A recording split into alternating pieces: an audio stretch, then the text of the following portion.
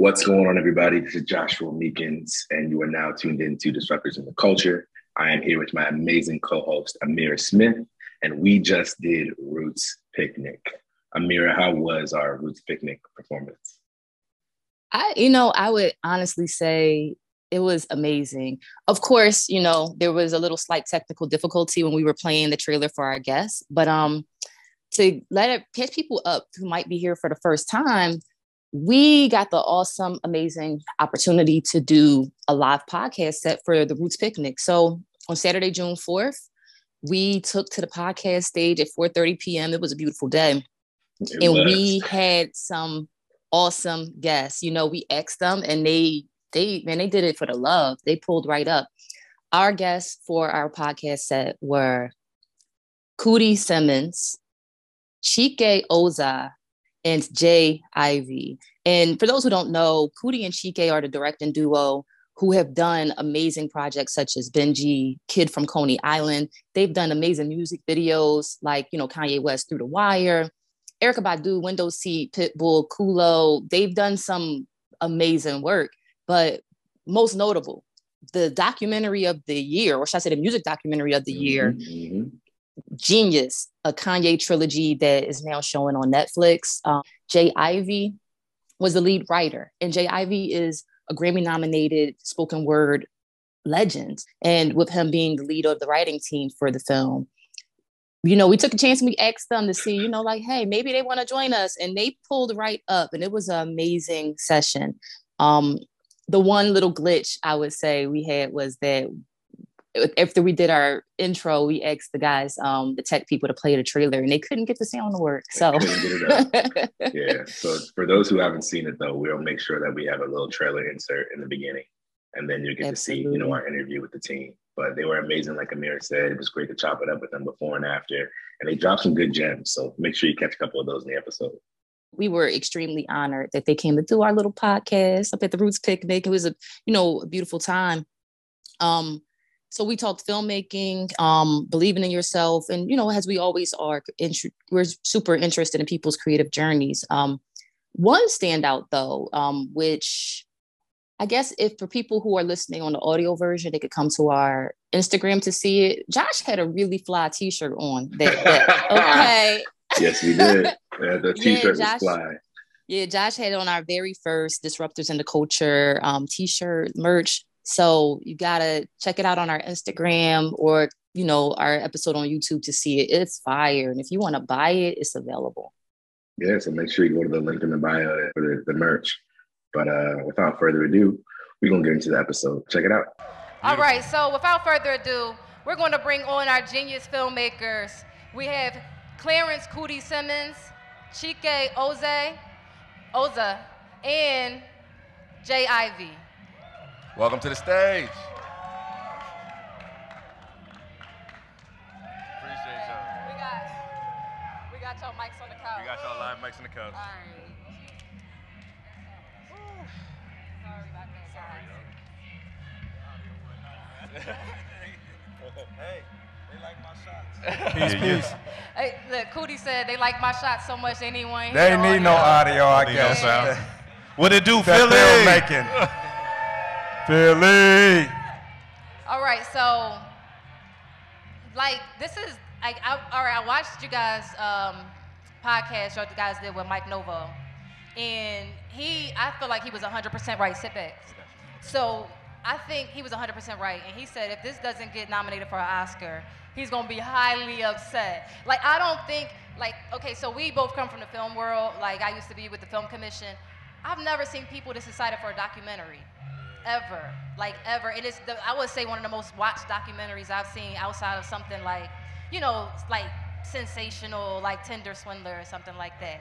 So, we all know, all three of you, filmmaker, writer, and that's the thing. So, people who don't know or aren't familiar with J.I.V. J.I.V. is a Grammy-nominated spoken word poet. I think it was 5 times Def Poetry. Three times? Yeah, 3. Okay. But this man is groundbreaking, and if you didn't know, I know you guys know him because he's been featured on tracks with Kanye, and coming in as a wordsmith the thing that we were really like shocked about is like when, okay, documentaries have writers, and most people who aren't in film, they don't really know that. Like you do have to like break it down. But I heard there was like, is it 330 hours of footage? Yeah, 330 mini DVs, but it was 550 hours of footage on Kanye. That's a lot of footage. Yeah. A documentary 21 years in the making. So, J.I.V., how, like, you coming on as a lead writer, I'm sure you were, like, going through and saying, like, what are the points that need to be touched on? But, like, how hard was it sometimes to get Coodie and Chike to, like, maybe be like, listen, bro, I know you love this, but you gotta let it go.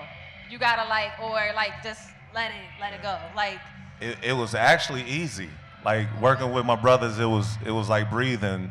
And I was fortunate enough to be around for the majority of the story, going back to Chicago, seeing the scene there, being a part of the making of the College Dropout. Coodie's actually one. Y'all know Never Let Me Down, right? Never Let Me Down, the College Dropout. So Coodie's actually the person who called me and said, Kanye got this song with him and Jay-Z on it. He wanted to put a poet on it. And he's like, you need to put J.I.V. on this record. So Coodie was the one who made that call. And then 20 years later, he like, we finally working on Jeen-Yuhs, and I want you to be the writer. He's like, we want you to write. And I'm like, man, thank you, let's go. Let's go. So, I mean, the process, though, was easy, though. You got to remember, though, J.I.V. worked on, we did 2 documentaries for BET. We did a Martin Luther King doc, and we did a Muhammad Ali documentary, which we won an NAACP Image Award, which J.I.V. also wrote and performed on those docs. So, you know, and we family, so. Yeah, because I was going to say, that was one of your, not your first foray into writing for film, but definitely not you guys' first foray into filmmaking. But Coodie, you were doing Channel Zero, like you were a stand-up comic. You transitioned into hosting Channel Zero, capturing the hip-hop scene, like going from comedy into that. But literally, it was gathering your, you know, you already had a film that you did before you started following Kanye, or was this like your first time that you said, wait, I'm going to make a film around this young rapper? Well, with Channel Zero, I was definitely behind the camera at some point. Danny Sorge actually is in the building, y'all. Channel Zero. There you go. Is definitely here. Sorge. Channel Zero. He also played Jesus in Jesus Walks too. Yeah. But no, my first film that I actually did was a comedy called I'm in Love with a Crackhead. It was with Deion Cole, Can people B. find it? Cole, Tree. What's Tree real name? Because he on Sugar. He and Queen Sugar now. Queen Sugar. Tree. his And real- Lil Rel was in there. Wow. So that was the first film that I actually directed. But it was Channel Zero, man, and that dude Danny Sorge, who really like, who I really stole everything from, to tell y'all the truth. his style of filmmaking and the way he put the Channel Zeros together, man, it just inspired me so much that I'm like, this is the way things got to go. So meeting Chike, you know, and then getting his like artistic mind on everything that we do, just took it to another level. Absolutely. And so you met Chike at MTV.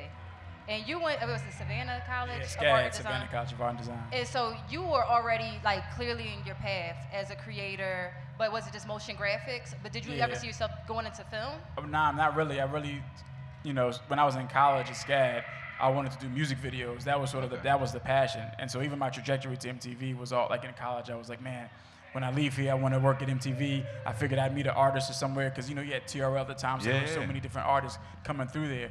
So it's just, I mean, God would happen to place me at MTV. Ironically, right out of college, that was my first job doing motion graphics. I finished in motion graphics, and then met Coodie. First video, basically met Coodie, met Kanye. So everything that I kind of thought that would happen happened. And when he called me to do Through the Wire, it was a no-brainer. That was the trajectory. That's always what I wanted to do. So I was ready to go as soon as I got that phone call from him. Absolutely. Yeah. So can you talk a little bit about your transition, how you went from starting there and then turning into filmmaking? Like, you guys have a history of documentaries and work that you've done now. Was there ever a moment where it was like, I'm in love with this craft, or I'm now making this decision to go straight to filmmaking? Yeah, I mean, I feel like after Through the Wire, you know, Coodie always had a vision of doing films. I was music videos, and I don't know, I feel like the game really wasn't like as welcoming as I thought it would be to the change that we were trying to create in music videos. And so we had signed with William Morris Agency right after, and so we were thinking like, oh, we're gonna be making movies instantly. And the journey just was transitioning from music videos to films wasn't the easiest thing in the world because we still had to prove ourselves yet again that we could tell long form stories. And so not the lowest hanging fruit, but the barrier of entry for documentaries, we felt, we could achieve that. It didn't cost as much as making a short film. So really we fell into documentaries as a tool to show that we could tell long form stories. Got you. And for people who don't know, like that transition is not easy. Like you said, like if telling short format to long format is like comparable today, saying like, hey, I can do a 15-second reel on Instagram, and then now I'm trying to tell an hour-long feature film story. It's a big gap between the two, for sure. Like so, during this 21 years, you're filming and you showed in it there were a lot of gaps and everything. So I'm guessing like that's where a lot of the music videos, you had Through the Wire, Jesus Walks, and then like there's a lot of videos that people don't know you guys directed. Erykah Badu. I think, Erykah Badu's Window Seat. Yeah, that was one Pitbull, like Pitbull, Kulo. Yeah, like, and it's funny Most because Def. most of the ones that y'all did, they were like standouts for me. Because I mean, Kulo was a banger. Like that was a club banger. Like it would go crazy. So it's in those gaps, I'm guessing it was just mostly that content. But then you guys did a couple other projects like Benji, Kid from Coney Island. Yeah, Kid from Coney Island, Stephon Marbury Doc. We went straight from Kid from Coney Island to Jeen-Yuhs. Wow. With our same team. We had our editors, Max and Jason Allman, Max Allman and Jason Harper. The editors went straight over to that, and we just made it happen, so. That was funny. I remember Kid from Coney Island. I had ended up meeting your boy Chris Ladd, and they were talking about like a doc project. And I was working in film finance. And I'm like, oh, yeah, I might know some people. He was like, no, I know some real filmmakers. My boys, Coodie and Chike. And I was like, damn, how he know I ain't a real filmmaker? I was like, sheesh. But he put me out there, and that was the first time I heard your names. Yeah. Then I seen y'all in Brooklyn, and my boy's like, oh, this is my boy Coodie and Chike. I said, Coodie and Chike. And because my memory always connects. And then I'm like, I'm in film finance. And y'all like, oh, word. But so in that gap, like, so, okay, this is one of the big questions I had watching Jeen-Yuhs. Was in most documentaries you never see the person behind the film, right? They don't insert themselves. And I thought that was a brave choice because people could take it either way when you insert yourself as like, why did you need to involve yourself as the subject? Did that feel like a risk to you at all, or? Well, I didn't actually insert myself because what it is Jesus direct. So God actually wrote me in the script. You know what I'm saying? Yeah. So that's how I look at it, but I knew as a comedian, somebody that was always in front of the camera, I knew to put myself on the camera because that was a dream of mine too, to be an actor and a comedian, and which I did Comic View 2 seasons. So I was a professional comedian, but yeah, it was all a part of the plan. But then when I got with this team, my partner Chike and Jay Ivy. And of course, Sorge, you know what I'm saying? Sorge still filmed me to the day, so. Sorge. Yes, he still always had me on the camera. Hey, real, can y'all hear us out there? Okay. God is good all the time, man. All the time. God is good, come on. Yeah, amen. So one of the things, I'm happy you said that because in the Time interview, Chike has said, you create films for impact. And I feel like all three of you create content for impact. 100%. I think that's so important. But how important for all three of you is it to have a purpose behind what you create? I mean, well, that to me is the whole goal, is to make things, create art that's going to shift and impact people's lives. Like I always wanted to make history. When I started writing and I started performing and fell in love with the art of poetry, I wanted to use my voice to impact people in a positive way. And that's what we've all done with our work, is we want to do things that's going to shift culture, shift lives, save lives. So that, to me, that's the whole goal, is to, like, what can I do to help inspire, motivate, put a smile on your face, make your day better? You might be going through something traumatic, and maybe, just maybe, this art that God is blessing me with, blessing us with, hopefully it'll touch you and make you shift your perspective and look at life through a different lens and just brighten your day. Because really, that's the purpose. Anybody else want to answer about like do we work for impact, or? I mean, for us, like a through line with our work is really humanizing, people, humanizing culture. And for us, it's more to create empathy. And so we have a greater understanding of each other's cultures. I know for us, obviously, we're more interested in our culture and black culture, but the nuances of black culture that people all around don't necessarily understand. I remember, my mother sent me to a private school, and I remember in school, I put grease in my hair but the white kids didn't know what that was. So at first they were like making fun of me. They didn't understand it until I broke it down and they understood what it was. And then they were like, oh, okay. And I feel like a lot of times we just don't understand each other. We don't have these cross-cultural conversations enough to really understand the depths of our cultures, broader than what we're seeing that gets 9 times out of 10 that, gets marketed on the screen. And that's not a true depiction, I think, of like how rich our cultures are. So we try to show that richness within our film to create more empathy for everybody to understand. And real quick, to Chike's point is we doing a documentary on Ernie Barnes, the painter. Yes. If y'all know Ernie Barnes, he did the Good Times painting. JJ, y'all might be too young for that. Marvin Gaye, Sugar Shack, but as an artist, and he paint all his paints. He paint the characters, his subjects with their eyes closed. Because he said we're blinded to each other's humanity, so that's something powerful right there. That's very powerful. That's very, Absolutely. Very powerful. I can say, I think that was the resounding acclaim about Jeen-Yuhs, was that it humanized Kanye again. Because it was just a lot of criticism thrown this way, and I feel like more than many people, has been extremely transparent with struggling with mental illness. And even with being transparent about it, people still had so much criticism where, people go into episodes and sometimes they don't remember what happened. So we felt like everyone always says that you guys were so thorough. And that's our way in Philly to say amazing and top tier for the type of, you guys just treated it with so much care, even times where Coodie, you showed man, I didn't want to see my friend like that, so I turned the camera off. Where that was, I think, what made it so beautiful, and it shed a lot of light on people, and this doc is going to make a lot of people who may be struggling say, okay, maybe I need help, or maybe I don't need to be ashamed and I need help, and I could be successful and still, have my issues, but still find success.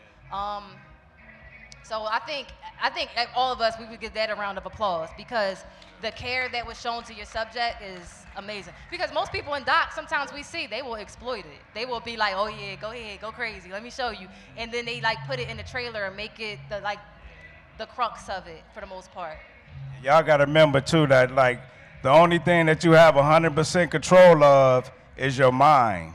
You know what I'm saying? So understand that and control your mind and protect your soul.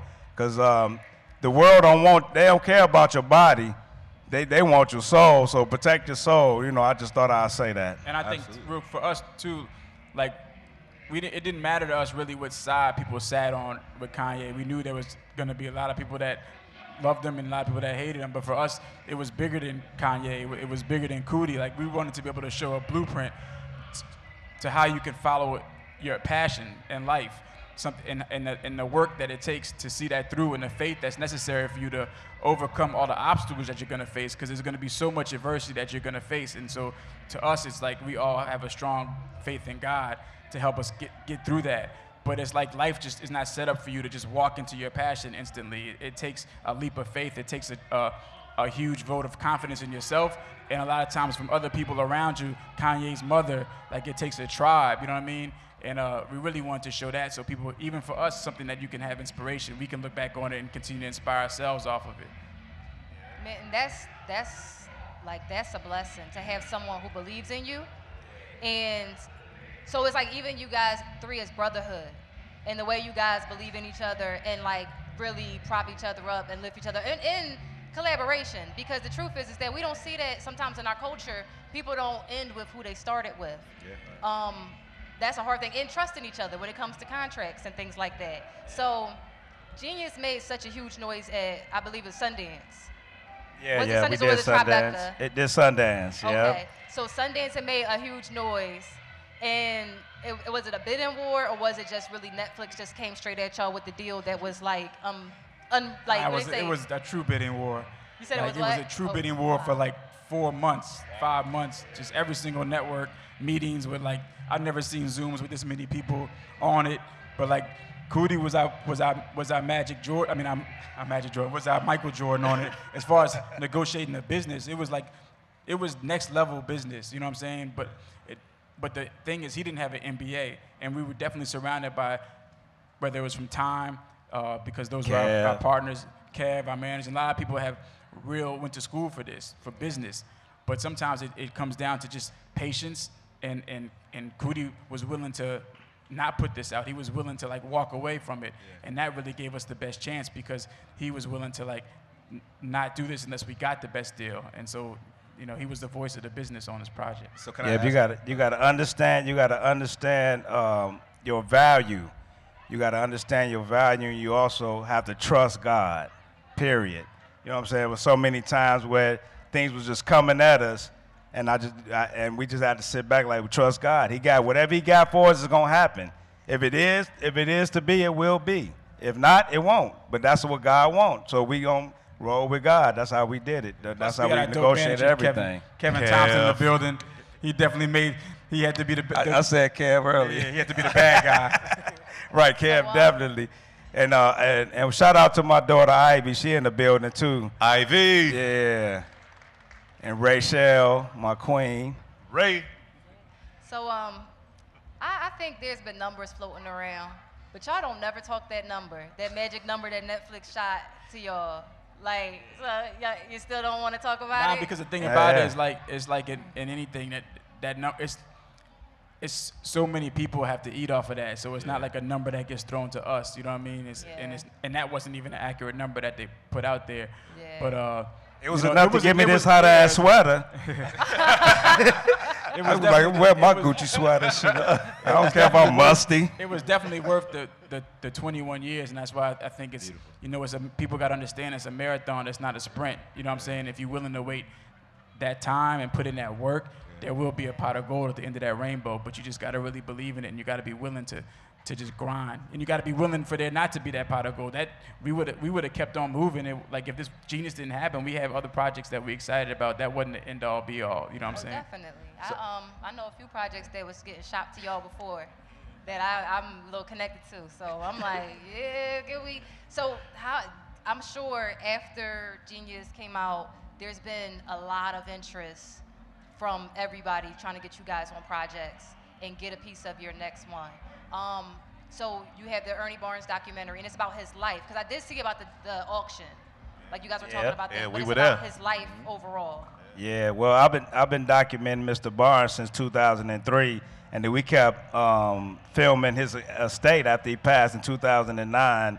You know how they kept his legacy alive. So we got 2003 all the way into the Christie's Gallery, which we was there filming as well. So we it's a span of, like he said, Chike said, patience, you know.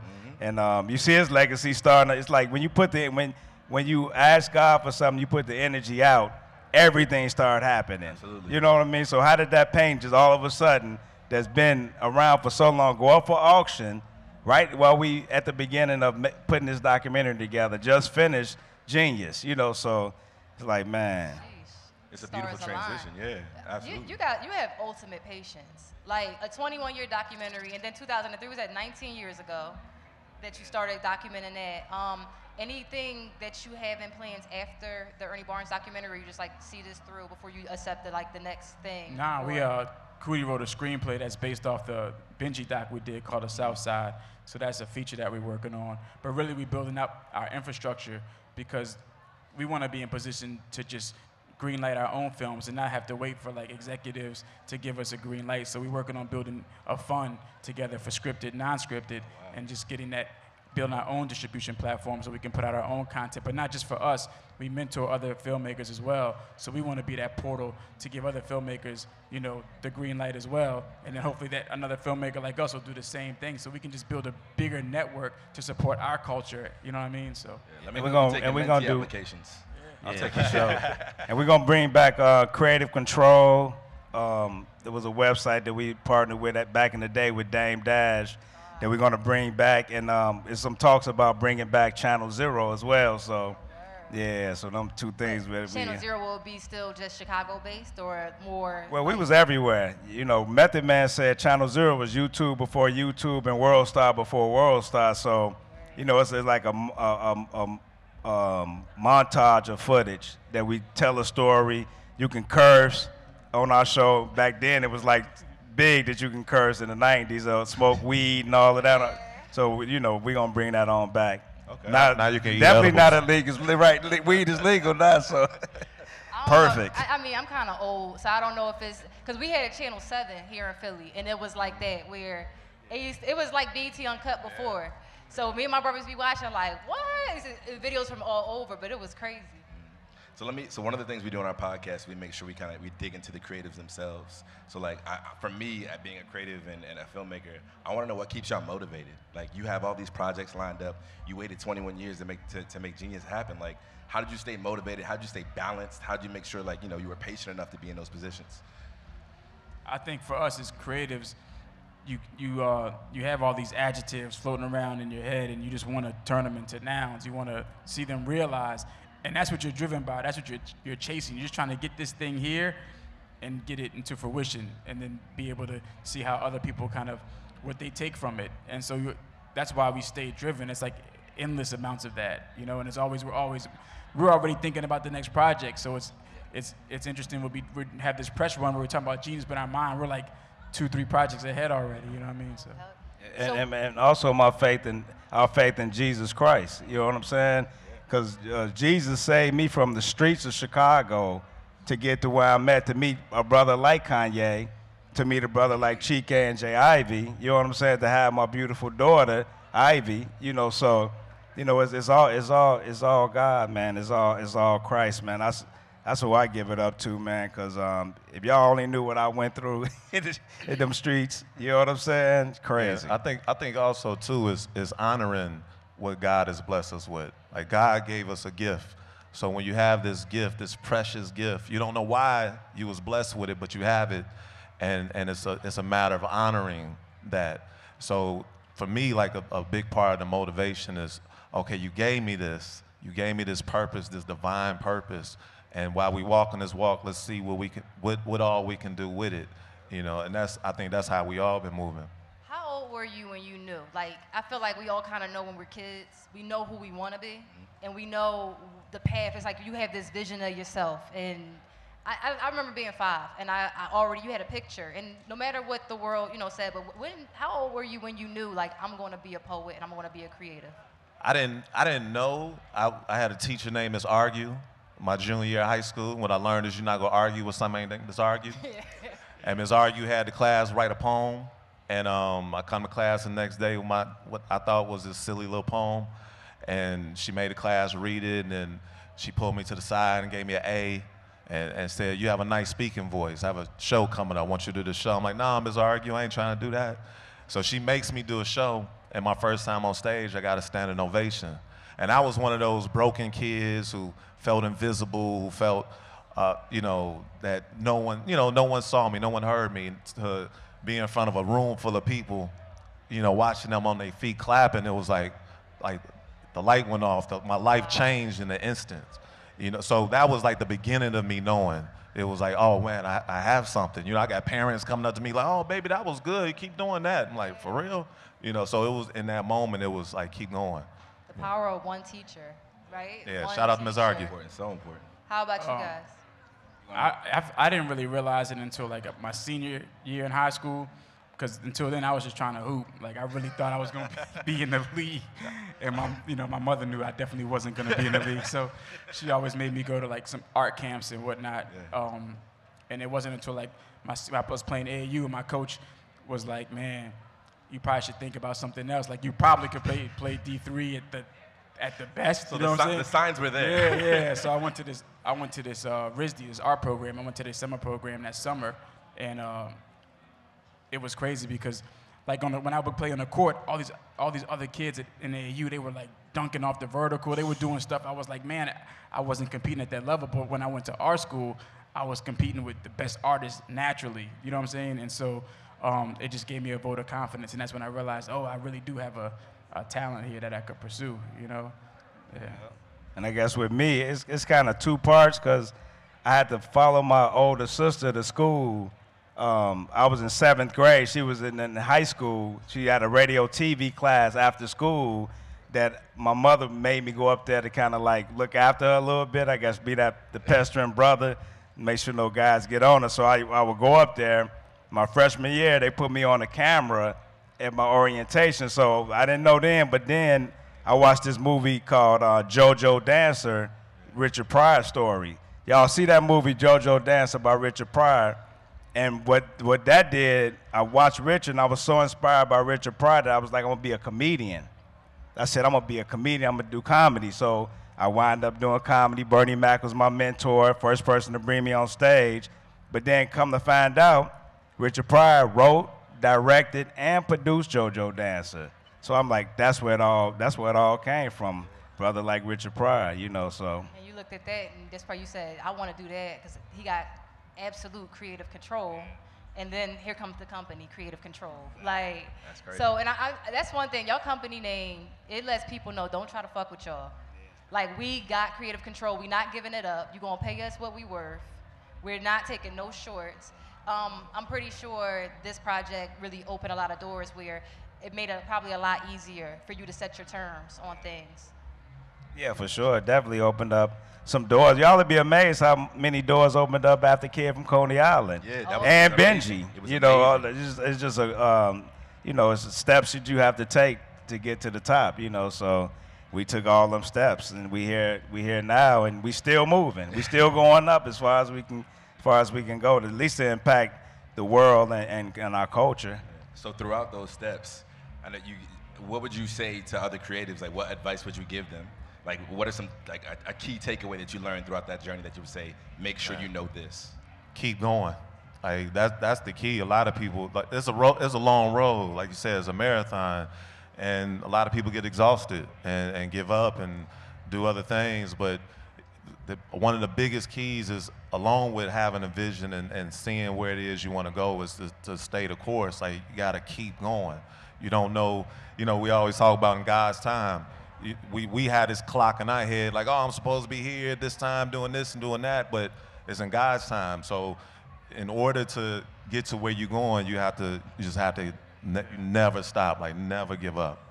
And like, set your goals high and continue to, like, I'd say, like, think as large as you can possible, but at the same token, try to realize things that's utilizing your resources around you. It's important to be an executor. A lot of people have ideas. 90% of us have ideas, but it's like 10% of people can actually execute. You know what I'm saying? Finish. I think once you can execute, that's the power of creation. You know what I mean? So I feel like, put yourself in position to be able to execute, and don't think so large where now you defeat yourself because you're like, I can't achieve this because I don't have the resources. Now that becomes like the cop-out to not do something. It's like, nah, even if you got to write it down on a piece of paper, like, find a model or so you can create a proof of concept that's actually reasonable, you know, with the resources you have. And I think that gives you more confidence. It's all about confidence. How can I build your confidence to keep going? You know what I'm saying? And don't wait. And don't wait. Like, that's another thing. People are like, yo, I'm waiting for somebody to put me on. Man, put your cell phone. Like, that's a big key. Like, don't wait. Put your cell phone. And I say, too, read a book called Keys to Success by Napoleon Hill. Read that book. When I moved to New York, Kanye moved, and I moved. The month I moved, the next month, the World Trade Center went down, right? When the World Trade Center went down, New York shut, nothing was happening. I couldn't get to Kanye, he was way in Newark, and I'm way in Brooklyn, right? And this dude gave me the book Keys to Success, right? I'm 30 years old. I picked the book up and started reading the book and realized at 30 that I couldn't read. Keys to Success, so I'm reading it, and it was like words like initiative and all these words I didn't know, so I had to get a dictionary, read the book with a dictionary to even understand the book. Then when I finally understood, I started seeing everything that I was doing right and everything that I wasn't doing right, so I was changing that. And then the main thing is you have to have a major purpose in life and a major goal, and that's when I wrote down my major goal. From that point, I went and got beginning director's books, screenwriting books, all kinds of books. I read a book called Celestine Prophecy, now that I can read, And I read all of these books, but that keys to success, it say, if you can conceive and believe, you can achieve. So y'all check that out. It's serious. It's a book that changed my life. And real quick too, I also want to add one thing is definitely figure out, you know, your relationship with God. Learn how to discern His voice for you, because that's the ultimate guide.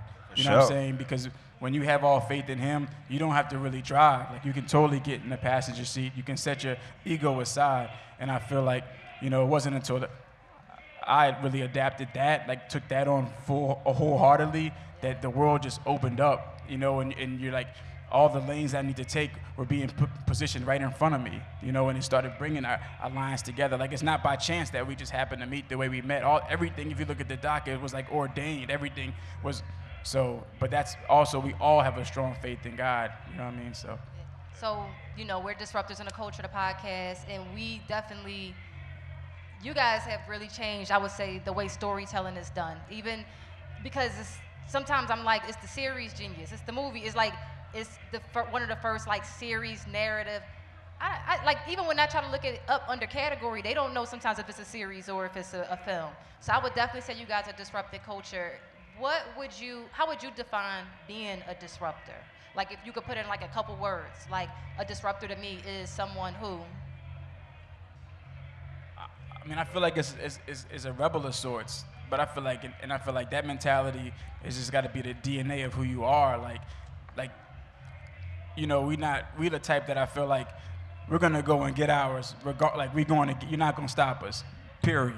And that's just how we take. You know what I'm saying? And I feel like you have to have that mentality. You know what I'm saying? Not that we're gonna do anything crazy to anybody to get it, but the same token, like, we're not gonna let you stop us. You know what I'm saying? And I feel like in America you have to have that mentality, because it's built a certain way. You know what I mean? So you got to navigate it with that kind of mentality.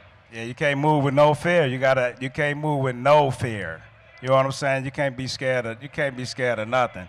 That's one thing as well. That's how I think we disrupted, you know, certain things. Definitely with Channel Zero, we was just running up on people. And with Kanye, we was just running up on people. We didn't even care what you thought. We was just gonna do it. You know what I'm saying? We believed in what we believed in, and that's what it took.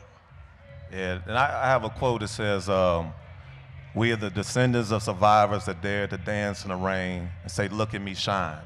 So in spite of what life throws at you, you have to go get it. You have to shine in spite of the rain, no matter what box they try and put you in, because this world will put you in boxes all day long.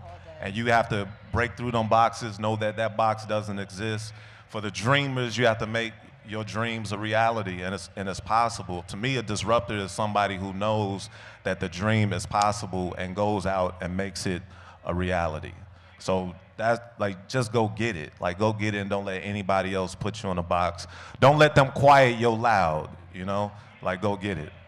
So if people want to like just stay in touch. Thank you. I appreciate that. You know, yeah. I was back in the van and I thought about that, you know, so thank you for that, you know, Philly. So for people who want to follow along you guys' journey, what's the best place to go is like to follow you guys? To just like see the next steps? What's all the news, the latest news from Creative Control, from Jay Ivy, from Coodie and Chike? I mean, Instagram, I'm not much on Instagram, but we got at Koza, at official Coodie and Chike. At Coodie Rock, if y'all want to follow me, is at Coodie, Coodie ROCK, Coodie Rock. And my IG is J_Ivy, the letter J_IVY, or j-ivy.com. Go get some merch. Get some merch. And some albums. We got a new album called Catching Dreams. It was nominated for a Grammy, Best Spoken Word Album, so go get that, please. I love you, Philly. And go to Jeen-Yuhs.com, too. We got the Gene. We're going to start populating that with like, you know, footage that didn't make the movie, so go there as well. That website is crazy, by the way. Lit. Like, I do UX for the website. That joint is crazy. I love it. It's beautiful. It's a beautiful site. Like, beautiful. For all the nerds out there, you got to go to this website. I'm telling you, it's so good. That's our time. We thank you guys for coming out and checking Yeah. us out. Thank I y'all. want to give a big round of applause for Coodie, Appreciate Chike, Jay Ivy. Thank you guys for joining us, and in the next set coming up pretty soon. Thank you guys. Thank you. Rocky. Much love, Philly. Yeah, Ava, Twin, 18. We're the Disruptors in the Culture podcast. Follow us at Disruptors ITC on Instagram. We got a lot more coming up with you guys. And thank you guys. We're extremely honored that you guys came to rock with us. Thank you. Man, thank you. So much. Big shout out to the Roots. Yeah. God bless everybody. God bless.